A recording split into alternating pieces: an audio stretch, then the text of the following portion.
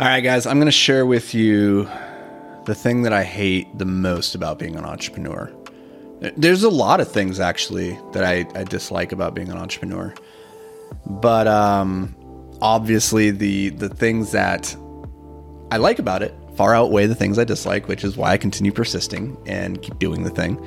And so if you are an entrepreneur, this is probably going to resonate with you. If you're not, and you're like, oh, that sounds like something I don't want to deal with, well, that's probably good. That's talk you out of the game before you get in. That's a good thing. But just know this, is that we talk a big game as entrepreneurs on social media. We like to tell everybody about like all the good things that happen. And we even tell you about the things that didn't go well.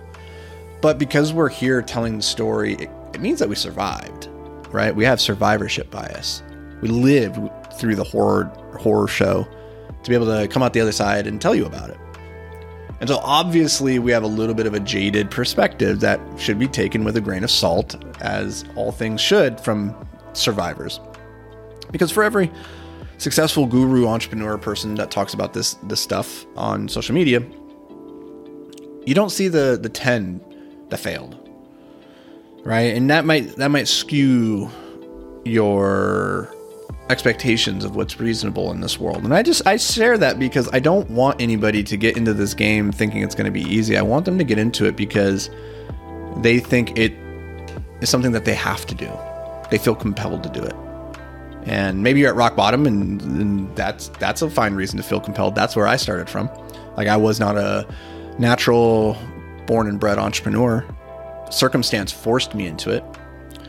But if you're living a life right now that you love and you're doing good and you're W-2 and you hear all these things about you should start a business and all that stuff, but like it doesn't really sing and resonate with your soul, then like, don't do it. Don't do it. Don't feel like you have to do that, because there's a lot of things about being an entrepreneur that suck. I'm going to share with you the thing that I dislike the most.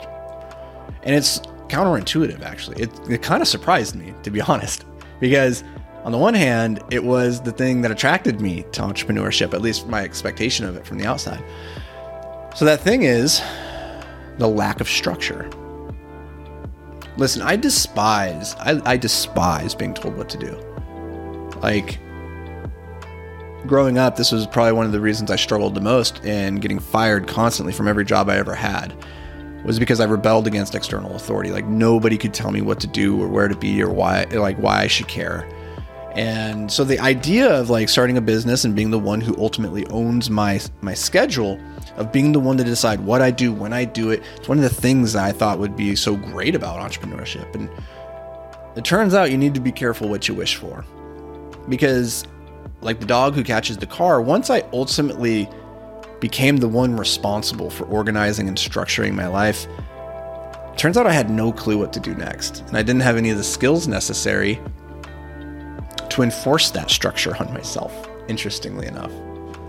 Because it turns out that not only do I buck against external authority, but at the beginning of my entrepreneurial journey, at least, I also resisted my internal authority. And truthfully, I still do. It's still a battle every single day.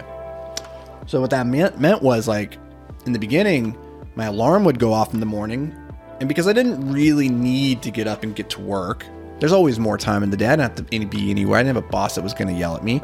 I could make the decision in that moment just to stay in bed a little bit longer. And when you do that, it has a way of seeping into everything you do. You start to take 3-hour lunch breaks and go down YouTube rabbit holes, justifying it as research, and knocking off at a little bit early every day to go and do something with friends. And it turned out like I was a very lenient boss when it came to holding myself accountable to the schedule that I was setting for myself. And this isn't a story that's like unique to me. I've talked to probably hundreds of entrepreneurs at this point. And this is one of the things that I hear probably the most frequently about what they're struggling with, which is like how to organize their calendar and hold themselves accountable to it. How do you create structure in a life? That's the question that you have to answer. And it's not one that you just solve once and then the problem is no longer a problem. As you kind of spiral up the mountain, The problem just keeps resurfacing in different ways, and it manifests itself in with new faces. And I don't think anything could have really prepared me for how hard this is really proven to be over my life as an entrepreneur. But I can tell you definitively, it is both the thing I love most and hate most about being an entrepreneur, is that ultimately I'm responsible for creating the structure of my life, but that also means I have nobody to blame but myself, and nobody to hold me accountable but myself. And then some things that have really helped me actually is to bring in external accountability as much as possible, whether that's through Jamie or through coaches or through employees. Employees can be actually a hell of a external accountability. But you got to figure out how to win that battle with yourself, because if you're an entrepreneur, there's probably a little bit of a rebel maverick in you. And probably what attracted you to this crazy idea of building a business in the first place is that you don't want a boss. And guess what? You are your boss. So you got to figure that out. And if you don't, you ain't going to be your boss for very long. So, I don't know. Hopefully that doesn't scare you off. Hopefully that gives you a little bit of feeling of like, oh, I'm struggling with this myself in my business. You're not alone. And hopefully this gives you a clear perspective of what you're getting into if you're about to step into the arena, so to speak. So hope this brings you guys some value. As always, thanks for being here. I'll catch you around these parts tomorrow. Until then, stay hyper-focused, my friend.